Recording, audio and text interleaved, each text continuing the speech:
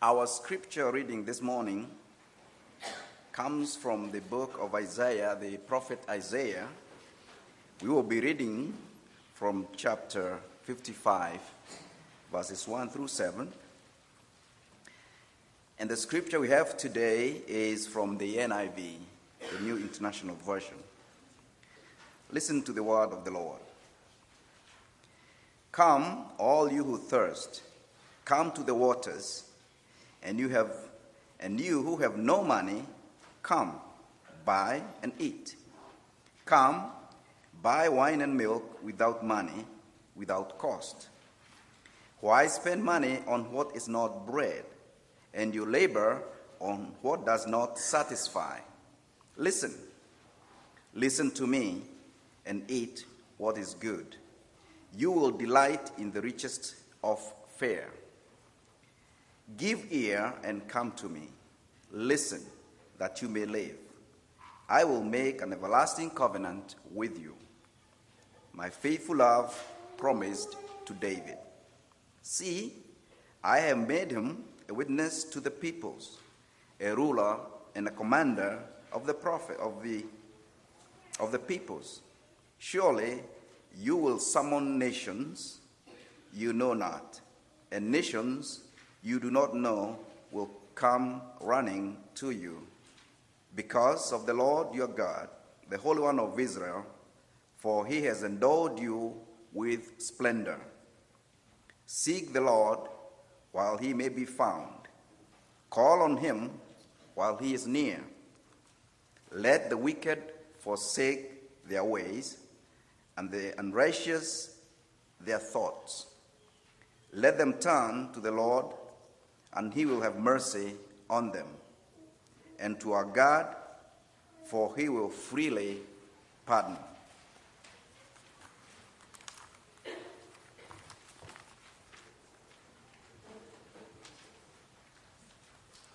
Thank you, Charles. Charles is, as you know, a member here at the Light of Hope Presbyterian Church, but he is not only that, he is also a candidate ready and certified to receive a call to be ordained, meaning that he has done all his requirements academically, all his requirements in terms of exams for ordination, and he is just awaiting a call to do ordination. It is our prayer that wherever he receives a call, that we may just be able, that's something that presbyterians decide, but that we may just be able to celebrate that ordination here at Light of Hope. It would be a wonderful experience for all of us.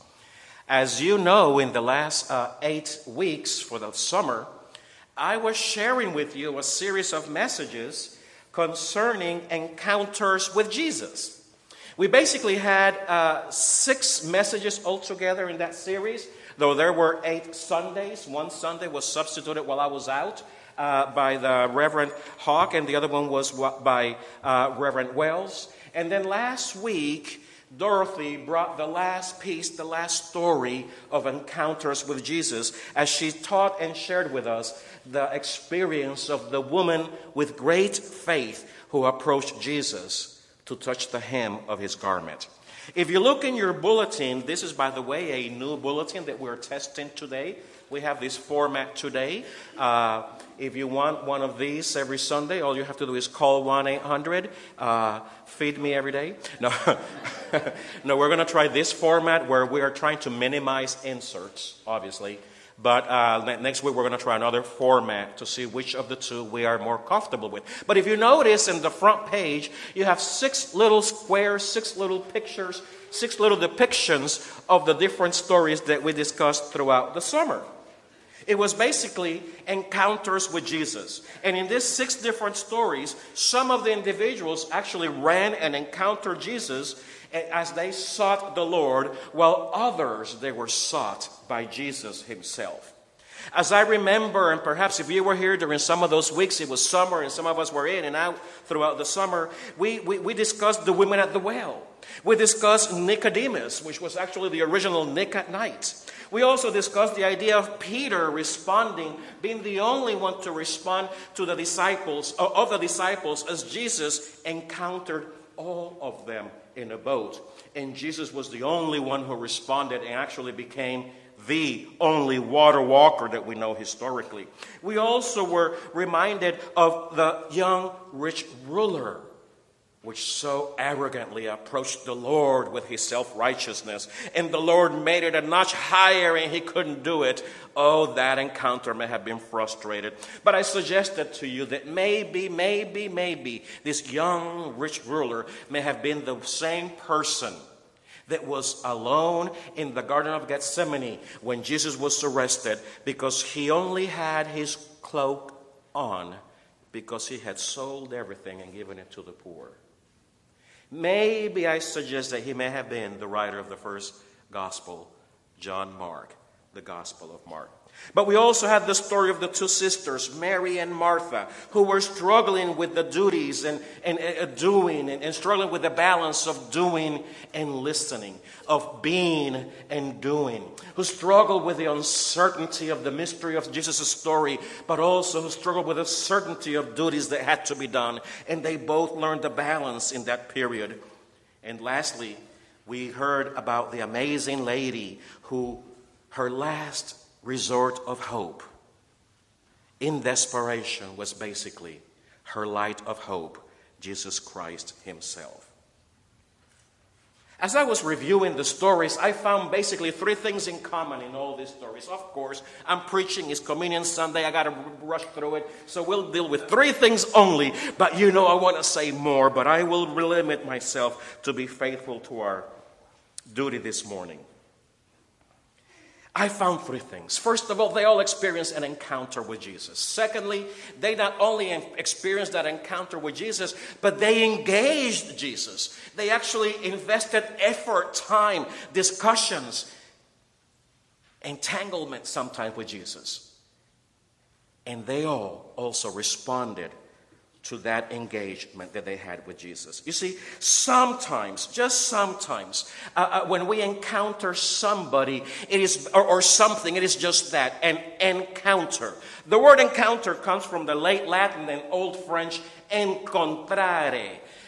Very easy for us, Carmen, right? To listen to those words. Carmen and I speak Spanish, and so encontrare is to be in encounter with, to be in front of. It doesn't always have to be someone, but it could also be something that crosses our path, that interrupts our way, that basically encounters us on the way, and we have to respond. That is what encounter typically is. Sometimes these encounters can be meaningless. Sometimes these encounters can really be superficial, insignificant, short-term. Back in the 70s, some of these encounters, and forgive those of you who may understand, were called one-night stands. And nobody called anybody the next day. Because they were insignificant, they were superficial, and at some level meaningless. But you see, when we have encounters in our life, we can choose. We can choose to confront that encounter. We can choose to avoid it. We can choose to ignore it. We can choose to deny it altogether. Or we just deal with it. You see, the lady at the well who saw the Lord, a Jewish man sitting at a well, and here she goes, approaching the well at noontime, where she knew no one was going to bother her. No one was going to bug her. She was not going to be listening to the words of the people. You see, in this encounter, it was Jesus who encountered the lady. It was Jesus who interrupted in her hiding place of the well at noon. It was Jesus who decided to go in her private space.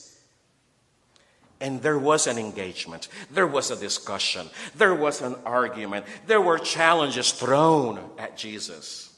And Jesus back at her. They really engaged. They not only invested some time together, they invested effort, they invested time, they invested in dialogue, they invested in conversation. And it was honest. And it was out there. See, Nicodemus, who actually came to Jesus late at night with his own political agenda because he knew Jesus was a man from God, and this may be the dude that may be the first king after we deal with the Romans and do the revolution.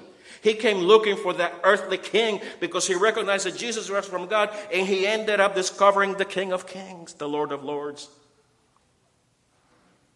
But even though his political agenda was not satisfied, Nicodemus continued to engage with Jesus. We hear it as he defended Jesus in the Sanhedrin when they were accusing him without evidence. And we also know that he even continued to engage Jesus as Jesus was dead, and he contributed with between 75 to 100 pounds of spices for Jesus' tomb. We can also safely assume that it was this same Nicodemus who also continued to engage Jesus as Jesus became the resurrected Lord. And he realized, oh, how foolish of me, he probably said. Here I was looking for a political leader, and I have stumbled into the Lord of Lords, the King of Kings. It may have been also the same experience for Peter, because you see, when Jesus appeared to the 12 disciples as they were in that boat and the sea was raging and the ocean was rough, the Lord encountered all 12 disciples. He encountered all 12, but only one decided to engage the Lord to the point of risking his life. This is a sailor who knows that the oceans are rough, who knows that the ocean is not safe. And he does not blindly get off that boat. He verifies his faith and he says, Lord, if that is you, you tell me to step out of the boat. I like that. Lord, if that's really you asking me to do this, then confirm it. Let me know in my heart. And the Lord said, come on. Come. And Peter actually stepped out of the boat and walked on waters. I wonder in the encounter that both Mary had with Jesus, Mary and Martha had with Jesus, how one of them was more focusing on the duties of serving, of being a good, dedicated house person, host. Well, the other decided to take another role and sat down and listen to the mysteries. She liked that part. Oh, if Martha was going to get busy, Mary was going to sit and listen. And there was a complaint, and there was that kind of situation. We know this was not the first encounter that these ladies had with Jesus. We do know that this was a house that Jesus accustomed to go and visit to as he was going from one place to the other back into Jerusalem. So they knew Jesus, and they kept engaged with Jesus. We know later that they even were able to confront Jesus in pain and grief. If you would have been here, oh Lord, my brother would not have died. But they were the first to hear the amazing words, I am the resurrection. I am the life. They were the first to hear those words. I wonder if the encounter that Jesus had with a young rich ruler, who was an initially frustrated encounter, and it turned into a frustrated engagement, as the young rich ruler could not meet the demands of Jesus of selling everything he had and give the money to the poor. He actually approached Jesus first. He ran to Jesus. He encountered Jesus first. But he left disappointed, frustrated. But there was a seed that was planted in his heart. There was a word that was planted in his heart. Because the author of Mark, where the story has this one solitary line, it said, but Jesus loved him. Jesus loved him. And I wonder if it was that young rich ruler who kept engaged with Jesus throughout his life, as Jesus was arrested, as Jesus was crucified, and as Jesus rose again and ascended, and may have been counted among the 120. Finally, we have the lady with a great faith who had been already frustrated financially, drained economically, frustrated with doctors and medicine that wouldn't work for her. She was not only frustrated with her own lack of being able to change her life, but now society, because of the issue that she had because of her disease, also rejected her and kept away from her. She had no real way of trying to engage Jesus. But as she walked, she said, Jesus is coming by here. I'm going to encounter him. And in her faith, in her desperation, the woman just reached out amongst the crowd, reached out and touched the hem of the Lord, and she was healed. Yet Jesus realized it and called it out. Who touched me? He noticed it. He noticed it. And she who was hidden, who was rejected, who was sick and despondent, heard the words, "You are healed, and your faith has healed you." Your faith has healed you. It is in this encounter, and because of the engagement that she had with the Lord, it is the hidden ones, the immigrants, the mentally ill, the homeless who come to the forefront as Jesus recognizes those who are in hiding, but yet know and hope for God to touch them. Not only did they have an encounter with Jesus, not only did these characters had a great engagement with Jesus, but they also responded to Jesus. And let me ask you the questions. Would you be willing to give up your excuses? Would you be willing to give up whatever is blocking you and Jesus? Because that's precisely how the lady at the well responded. Oh, Jesus removed all the obstacles to come to her. But she began to throw more. And you're a Jew. I'm a Samaritan. You're not supposed to be hanging around here with me. And Jesus said, "I don't care." And Jesus said, "So?" And he says, "Whatever. I'm here to love you just as you are. With all the history and all those guys that be hanging around your house, so what?" That's not the excuse. What excuse do we have to not allow the more close relationship with Jesus? What's your excuse? The lady at the well ran out. She surrendered and gave up to God's unconditional acceptance. Are you willing to be or to see beyond your own ways or your own agenda? Like Nicodemus, because Nicodemus had his own agenda. Oh, he had it all written down. He had a business plan. He had a political revolution under his sleeve. I wonder, are you willing to give up your agenda? Are you willing to give up your personal opinion for the reality of God's way, like Nicodemus did? Are you willing to also take such risk with Jesus? Notice, take a risk with Jesus. As Peter did, as he stepped out of that boat and walked on waters. Because, beloved, if you want to be able to walk on waters in this life, you have to get out of the boat.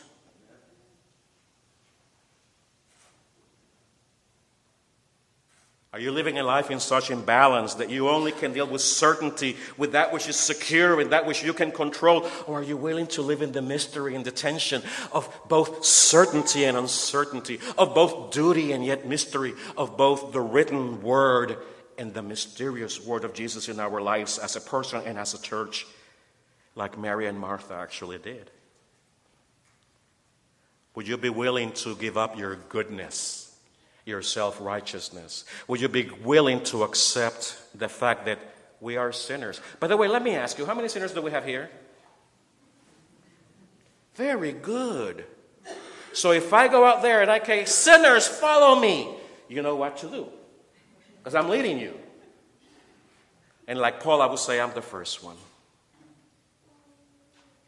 But are we willing to knock down those facades of propriety and self-righteousness that we have even politicized? Goodness, have we? To accept Jesus' righteousness in our lives, as the young rich ruler may have eventually discovered. And let me ask you lastly, are you really willing to grow in faith in such a way that it would not just be the little mustard grain or seed, but it would be the tree that would grow and host not only one bird, but families of birds, as we grow in love, in patience, and we infect this community with not the legalism, not the judgmental, but like I want to have in our first t-shirt, no judging, just loving. Follow me to Light of Hope. How have you engaged Jesus? I know most of us here have had an encounter with Jesus, but I want to challenge you to refresh that engagement with Jesus. Don't just put Jesus in the little compartment in your calendar for Sunday mornings and maybe 1 minute at night as you lay your head in the pillow and say, "Thank you, Lord." Is that all you engage Jesus with?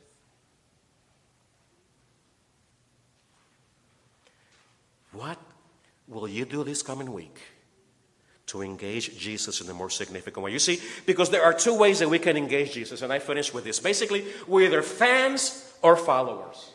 We're either fans who are willing to get up in the morning and season that beef and that sausage and that burger and go and burn meats and flesh in front of the old temples. The stadium. And sacrifice meats and pour libations, drink beer, in front of our heroes. That's a fan. Because the guy who's getting ready, he's not cooking. The guy who's going to be in the stadium, he has been working and sweating for weeks and months before to play for those hours and reach a goal. Are we like fans? Or are we followers who are willing to take on the cross and follow Jesus? You see, Jesus was confronted with this in John, and I finish.